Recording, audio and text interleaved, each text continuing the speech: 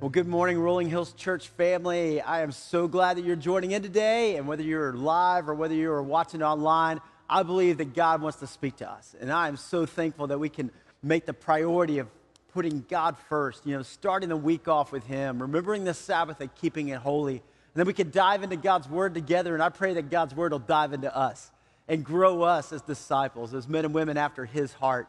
My daughter's 16, and she had that birthday during COVID, and with that 16th birthday, right, comes the driver's license. And so we were having this whole debate with Lisa and about, who's going to teach her to drive. And I don't know if you remember learning to drive, if you remember if it was your parents or your grandparents or, maybe a friend or an aunt or uncle taught you to drive. But Lisa was like, okay, you're going to be the one to teach her, right? Because that can be a stressful time. I mean, there's a lot of things that are going on there. Or maybe you remember teaching your kids to drive. And so I was like, no worries, can't be that hard. I taught her how to tie her shoes.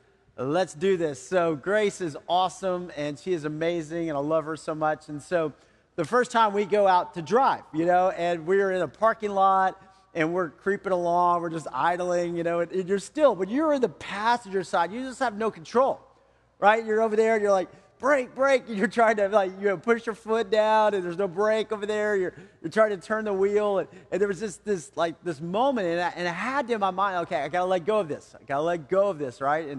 And I'm praying, God give me patience, and I'm not normally a patient person, but God's been working on me a lot there, and so watching her learn and see this. Well, the first time we go out onto the main road, we're out on the street, driving along.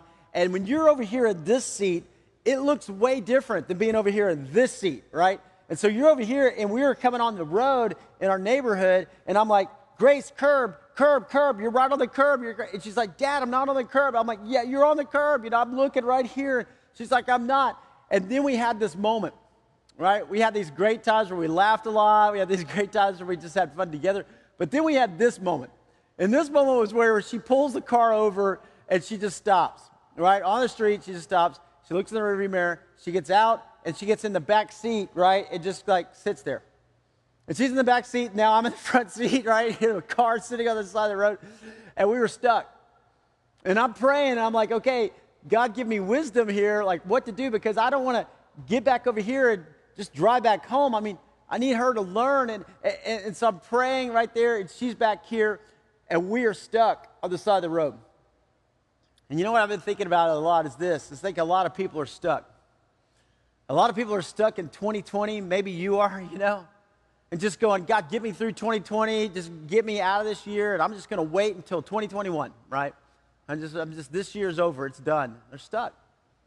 There's a lot of people who are stuck in their marriage, One person's here, the other person's sleeping in another room, and you're just stuck.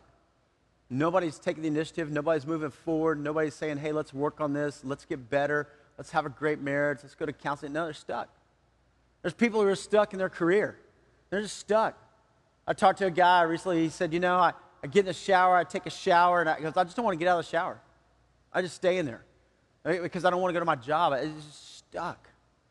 And then there's people who are stuck in their relationship with God.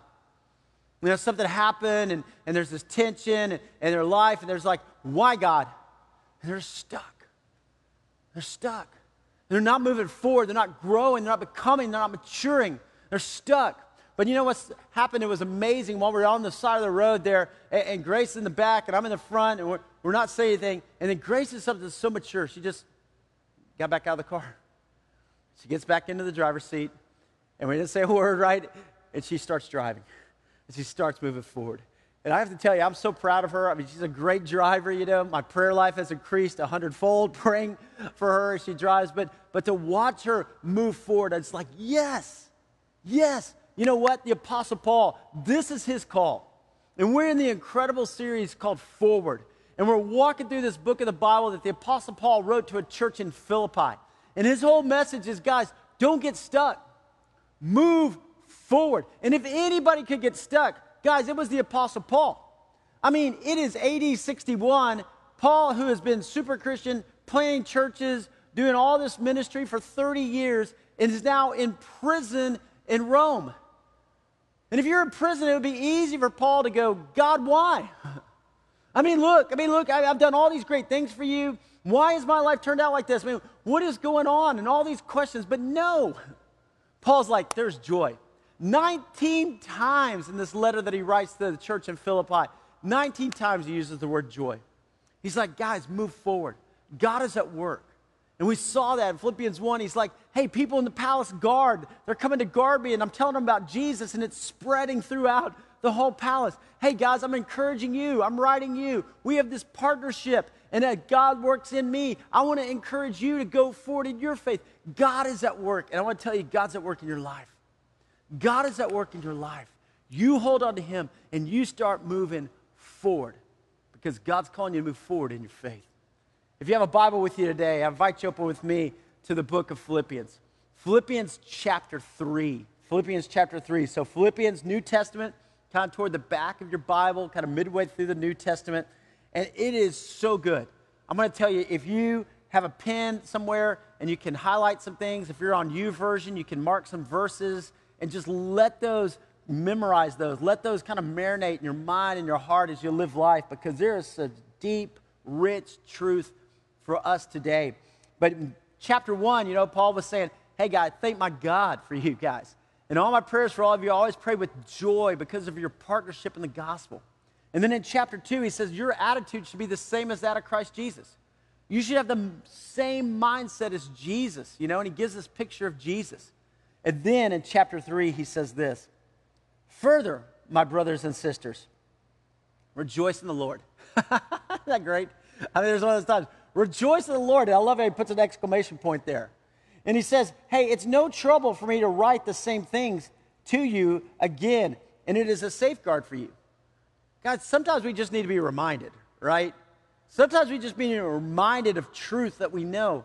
And he's saying, I want you to rejoice in the Lord. You are a Christ follower. Your salvation is secure. Your hope and your joy and your peace. Hey, rejoice. Have you taken time to just be thankful? Have you taken time recently to write down things and just go, God, I just want to thank you. I want to rejoice. Look at all these things that you've done in my life. Man, we talked about last week, that attitude of gratitude. When I am thankful, it brings rejoicing in my life. And then verse 2, he says, watch out for those dogs, those evildoers, those mutilators of the flesh. Like, wow, that's pretty strong. What's he talking about? He's talking about Judaizers. You're like, what's a Judaizer? Well, those were people who were Jews, right? And then they became Christians. So they were Jews, and they kept all the laws in the Old Testament. They followed the Old Testament. Testament literally means covenant. So the Old Covenant, all those things back here, right, in this part of the Bible. And they kept those, but then they saw that Jesus was the Messiah, and they became Christ followers. However, they started saying, we're going to bring all the Old Testament into our faith. And we're going to make you do that too. And so they're going around to these churches that Paul's planting, and these Gentiles are coming to know Christ, and they're saying, hey guys, we are so glad that you recognize that Jesus is the Messiah. That's great. But also, you need to go back and be circumcised, and you need to keep the 613 laws in the Old Testament, and you need to do this, this, this, and this. And Paul's like, whoa, whoa, whoa, whoa, whoa, whoa. No, no, no, no, no, no. He says, watch out for those guys. For it is we, right? It is we who are the circumcision, we who serve God by his Spirit, who boast in Christ Jesus, who put no confidence in the flesh. You see, Paul's going, guys, look, the Jews, they're going back to Abraham. And Abraham, who is the father of these nations, and God called him to leave the Ur of Chaldeans and come to this land. And then there's circumcision that happened there. And so they're following this heritage that we are the chosen people there. But he goes, we actually trace back to Abraham too as Christ followers, because Abraham was justified by faith. He followed God. He trusted God. So it's not, hey, we have to keep all the rules. It's just that we follow by faith. We follow by faith. And we're going to put our confidence in faith. He says, don't put your confidence in the flesh, though I myself have reasons for such confidence. If someone else thinks they have reasons to put confidence in the flesh, I have more. Paul's like, I was one of those guys. I was a Jew. I still am a Jew, right? And for 28, 29, 30 years before I met Jesus, I kept all of the law. He says, guys, listen, I put so much confidence in the flesh.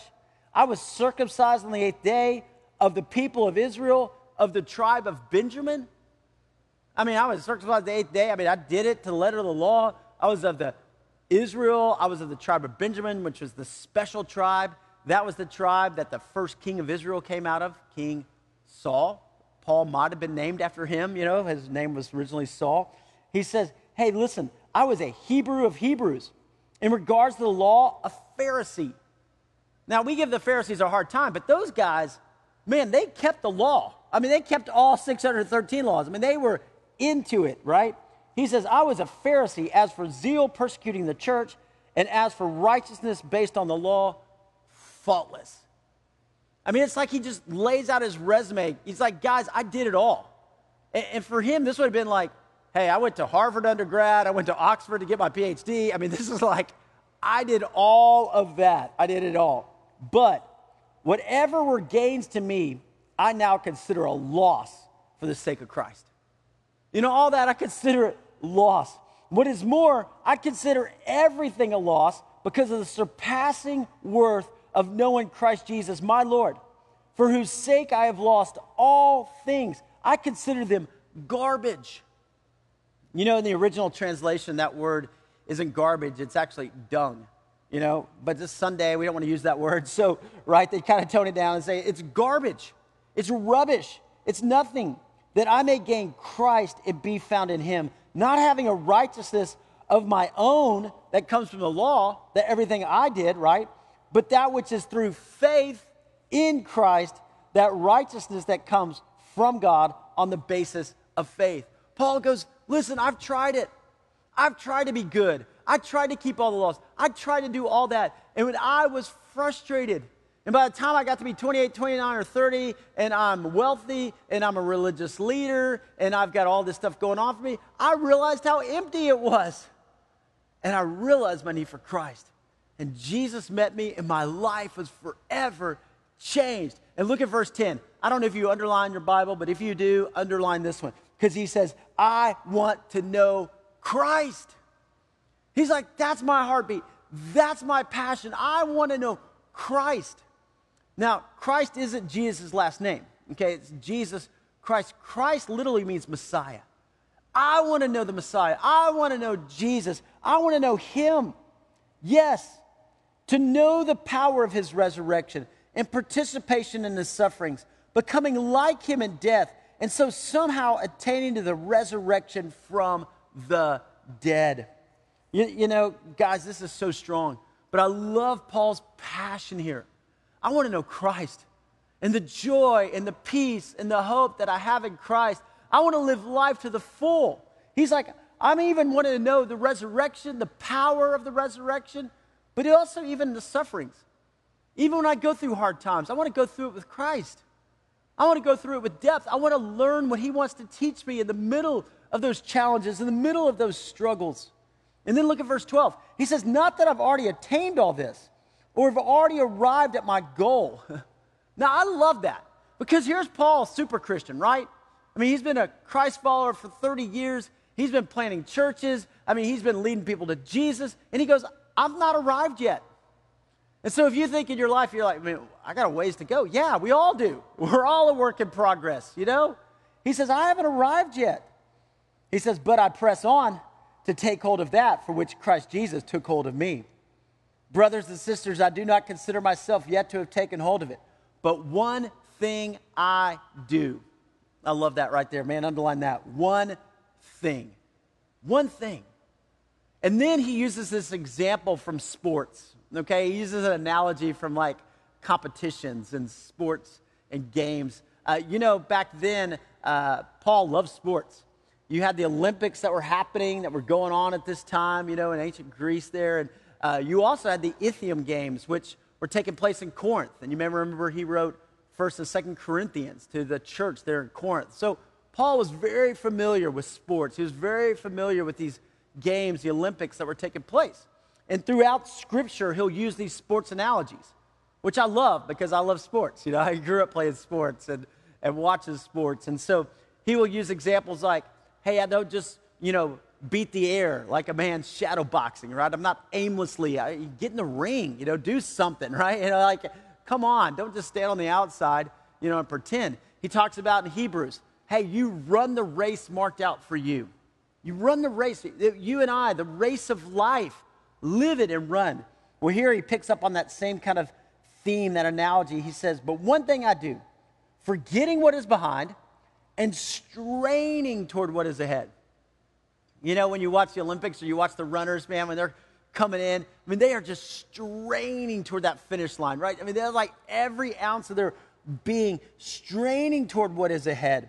I press on toward the goal to win the prize for which God has called me heavenward in Christ Jesus.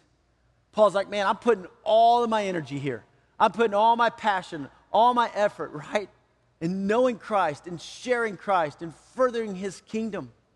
I want that prize. Back then in the Olympics and also in the Ethiopian Games, if you won, right, you got this crown. It was made of wreath. It was made of leaves that would, they would wilt after a week or so, right? Sometimes they were given celery. I don't know, that's a big prize back then, I guess. But today, be like, really? But that's what they would win. And so you're like, all this training, all this effort, and you're given that. And he goes, no. We get a prize that God's called me heavenward. Our prize is eternity. Our prize is with God forever. And he says, verse 15, all of us then who are mature should take such a view of things. Like if you're mature, if you've been growing up, and if on some point you think differently, that too God will make clear to you. Only let us live up to what we have already attained. Because let us live up to what we've already attained. You are a son or a daughter of the King of Kings. You have already attained salvation when Jesus Christ became the Lord of your life. When you asked for forgiveness. When you said, Jesus, come into my heart. I want to follow you. You've already attained it. So live up to it. Right? Work out your salvation. Live up to it. Join together and follow my example, brothers and sisters. And just as you have us as a model, keep your eyes on those who live as we do. For as I have often told you before, and now tell you again, even with tears, many live as enemies of the cross of Christ. Their destiny is destruction. Their God is their stomach, and their glory is in their shame. Their mind is set on earthly things. And I love how Paul gets real personal here. He goes, I have tears over this, guys. There's people who don't know the Lord. There's people who are out there who are lost, who are hurting. They're just living for the next thing. Their God is their stomach, and their glory is their shame, and the things that they've done, and the parties, and the lives that they've wrecked. And he goes, they've just set their mind on earthly things. And he goes, it just breaks my heart. I want them to know Jesus. I want them to have love and grace and purpose. Do you have people in your life like that? People that you're praying for? Does it bring tears to your eyes ever to go, I got a family member who doesn't know Jesus. I've got a coworker who doesn't know Jesus. I got somebody in my neighborhood who doesn't know Jesus. And I just watch their life and the decisions that they're making, and I want them to know Christ. Are you praying for them? Are you encouraging them? Paul did. He shared the love of Christ. He says, but our citizenship is in heaven, and we eagerly await a Savior from there, the Lord Jesus Christ, who by the power that enables him to bring everything under his control will transform our lowly bodies so that they will be like his glorious body. God is at work in you. Don't ever forget that. God is at work in you, redeeming, restoring, making things right, making things new. And he is preparing you for that eternal glory where you get to be with him forever and ever. Oh, man, this is so good. Philippians chapter 3. All right, here's 3 or 4 encouragements that I just want to give you. So if you're taking notes today, here's some things from Philippians chapter 3 that I'd love for you to write down. You can go on the Rolling Hills app. You can fill in some blanks. If you're writing some things down, here we go. First of all is this. Where are you putting your faith? Where are you putting your faith? Hey, if someone thinks they have reasons to put confidence in the flesh, I have more. Paul's like, guys, I've been there. I've tried to work for it. I've tried to do enough good things so that God would accept me. But listen, it failed for me, right? Hey, are you putting your faith in your family? Paul goes, I was circumcised on the 8th day. I was of the tribe of Israel, the tribe of Benjamin. I did all, a Hebrew of the Hebrews, my heritage. Sometimes we go, well, I just come from a really great family. That's fantastic. You know, my parents were great people. They went to church, you know, or my grandmother, she was a saint. She was unbelievable. Fantastic. But listen, at some point, it's not your family's faith. It's got to become your faith. At some point, it's not just, hey, like I was born into this. At some point, you say, Jesus, I need you as my personal Lord and Savior. My faith, my commitment, I'm going to follow. Hey, what about this? Are you putting your faith in your religion? In your religion. You know, Paul's like, man, I was religious. I was a Pharisee. I mean, I'm going to temple all the time. I'm keeping all the laws. I am religious. And there's a lot of people who go, well, I show up for church.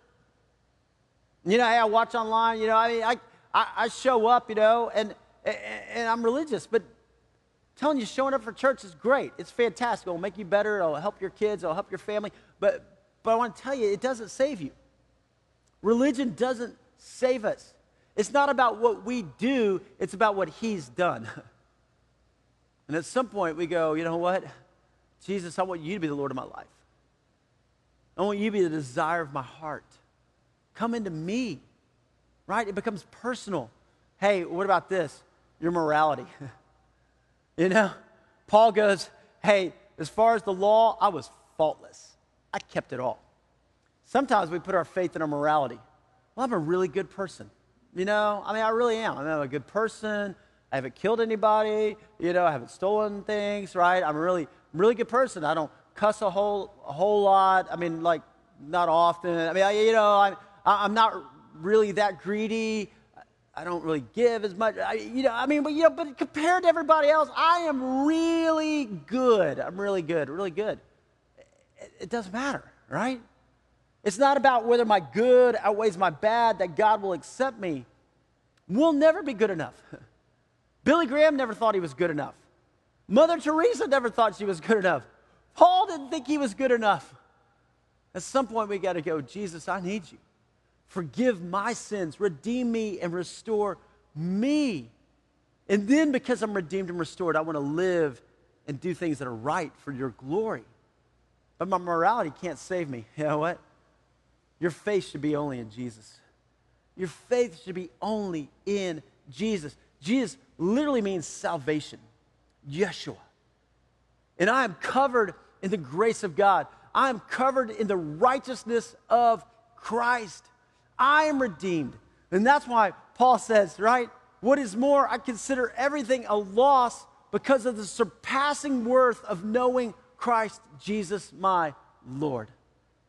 You know, here he is for 28, 29, 30 years living this way. I'm trying to be a good person. I'm trying to do the right things. And then he realizes when he meets Jesus on the road to Damascus, it's all about him.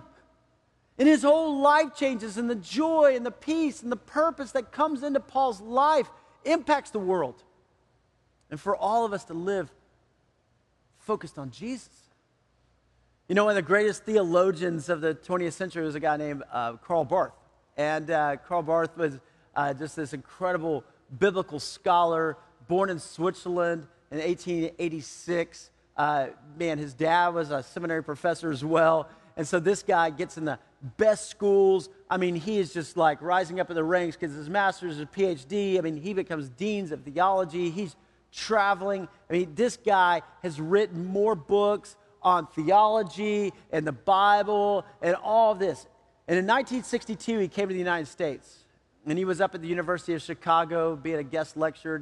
He was there. And a student asked him at the end of his lecture, you know, they said this. They said, Dr. Barth, out of all the studies, out of all the millions of words that you have written about theology, about God, about the universe, if you were to boil down everything to one sentence, what would you say? And he thought about it for a moment. He said this: Jesus loves me, this I know, for the Bible tells me so. If I had to boil it down to this, Jesus loves me. I mean, all the people, Jesus loves me. Jesus redeemed me. He loves me, this I know, because that's what God's word says over and over again. And if we could live in that love, if our faith would be set in Christ, change everything. Change everything. Jesus loves me. All right, number 2, look at this. Keep moving forward in your faith journey. And guys, don't get stuck. Keep moving forward. Not that I've already attained all this. I mean, you talk about Paul. I mean, he could have said, hey, retirement. I mean, I could retire. I have done all this. But he didn't. He's like still going forward. You know, retirement's not in the Bible, by the way, right? You know, like we don't retire. We continue to move forward. We continue to grow. We continue to mature. We continue to serve. We continue to give. We can make a huge difference. In fact, as you get older, you have wisdom. You've got experience to be able to give back. He says, not that I've already attained all this or have already arrived at my goal, but I press on to take hold of that for which Christ Jesus took hold of me. Forgetting what is behind. Forgetting what is behind. You know, when you watch runners in a race, right? If you watch the Olympics or you watch sprints that happen, I mean, they're not out there like, you know, taking some weights with them and going, hey, I can get some curls in too while I run, right? They're not putting ankle weights on, going, I'm going to strengthen my legs. They are like slimming down. I mean, they got those little tank top things on. Those got little running shorts. That's kind of embarrassing. They got the lightest, you know, cleats that are on there. I mean, they are ready.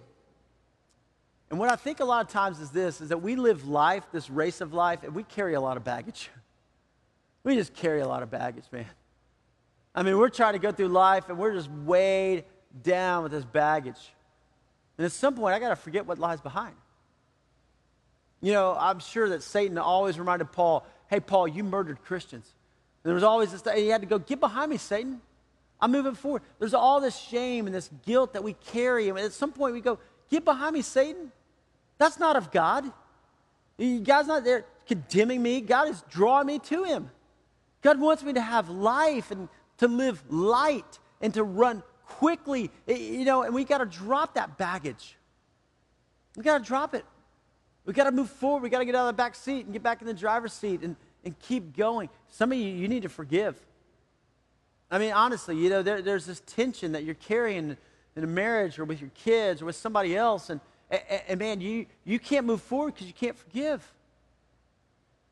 It's simple. You got to forget what lies behind. I mean, it wasn't that big deal. You can get past it. You can move forward, forgetting what lies behind and straining toward what is ahead.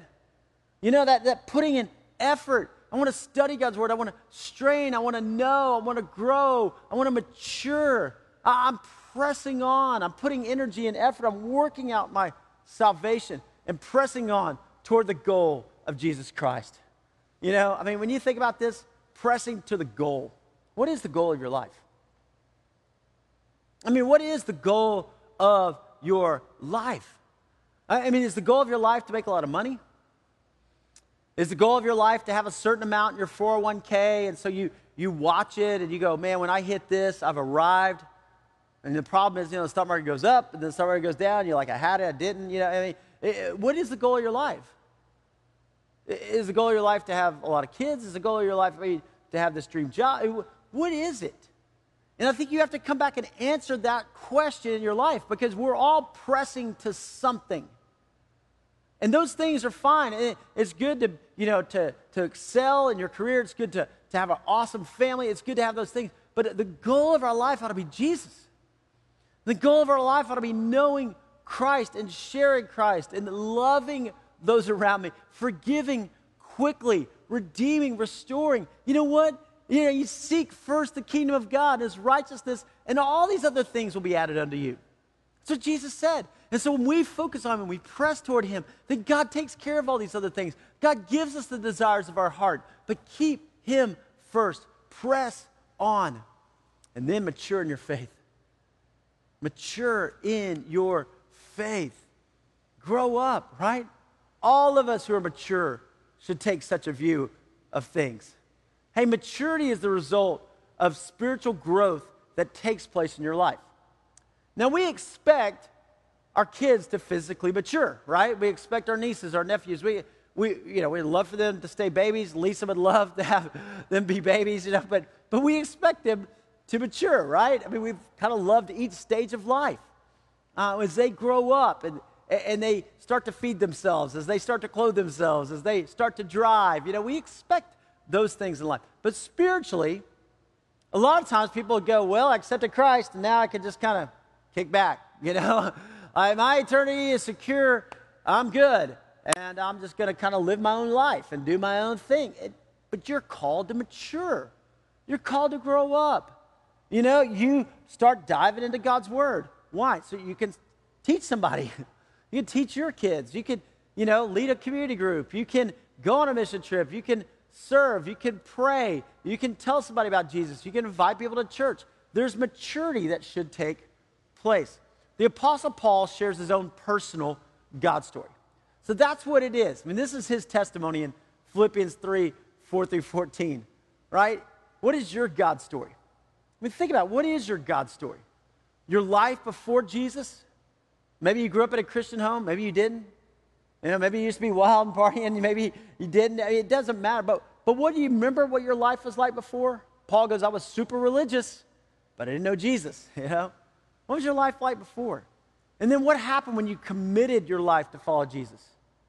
For Paul, man, he'll never forget that road to Damascus. He'll never forget meeting Jesus at 29, 30, 31 years old, and his life was forever changed. What about you? You still remember when you committed your life to Christ and said, I will follow. I'm making a commitment right here. Hey, and then this, your life now in Jesus. What's your life like now? Are you maturing? Are you growing? Do you have a hunger? I'm so thankful that you're watching today. That's a sign of maturity. I'm so thankful that you're taking part in what God's doing in church. That's a sign of maturity. Are you growing? Hey, as you look back over your life, are you maturing in your faith? And it's steady progress. It doesn't happen just overnight. Man, I am conformed to the image of Christ. No, but it's like a long obedience in the same direction. And over time, God's maturing me, growing me, working in me. And look at this. Our faith in Jesus will last for all eternity. And that's the great part.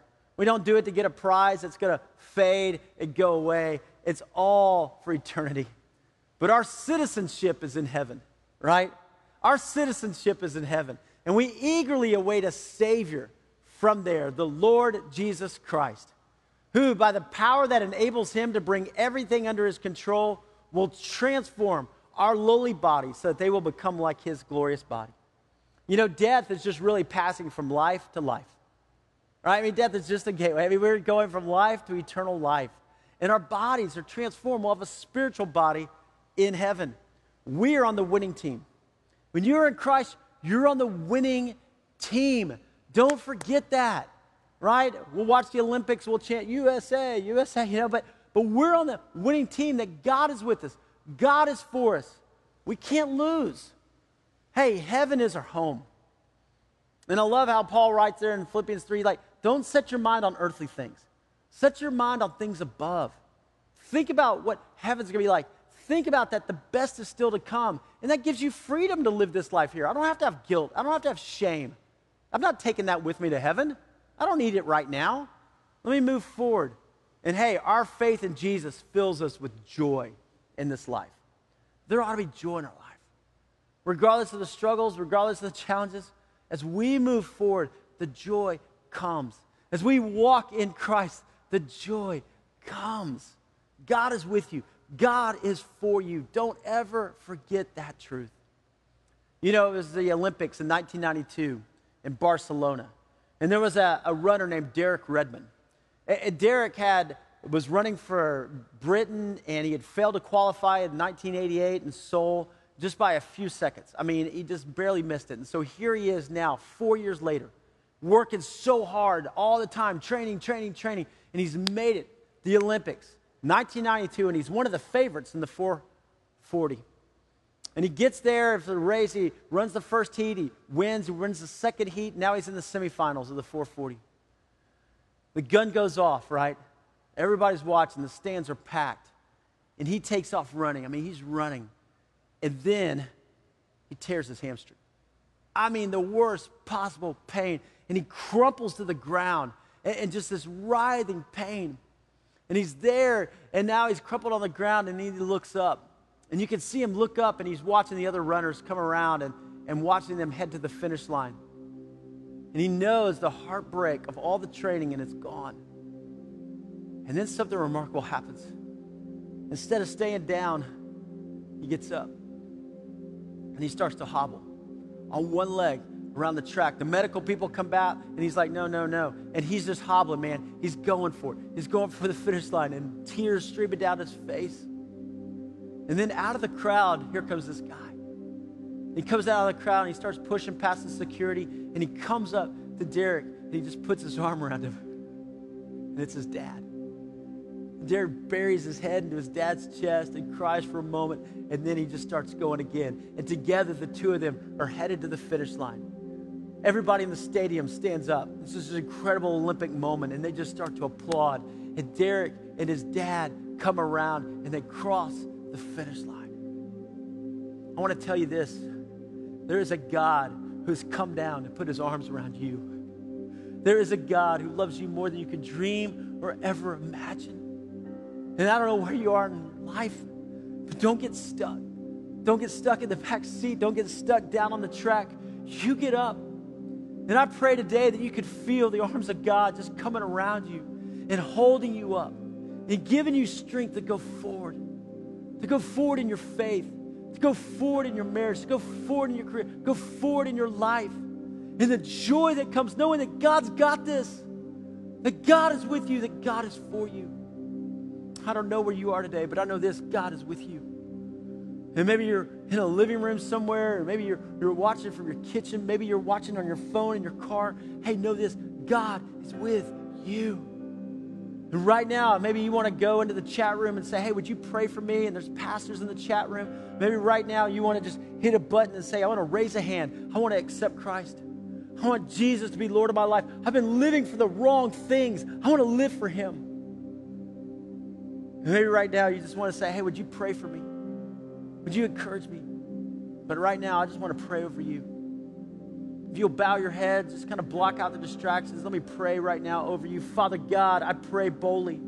Lord Jesus, meet us in this moment and change us forever. Bring joy, bring hope, bring peace, bring Christ into every heart right now that's watching. I pray, Father, you would do a transformation. Lord God, we need you.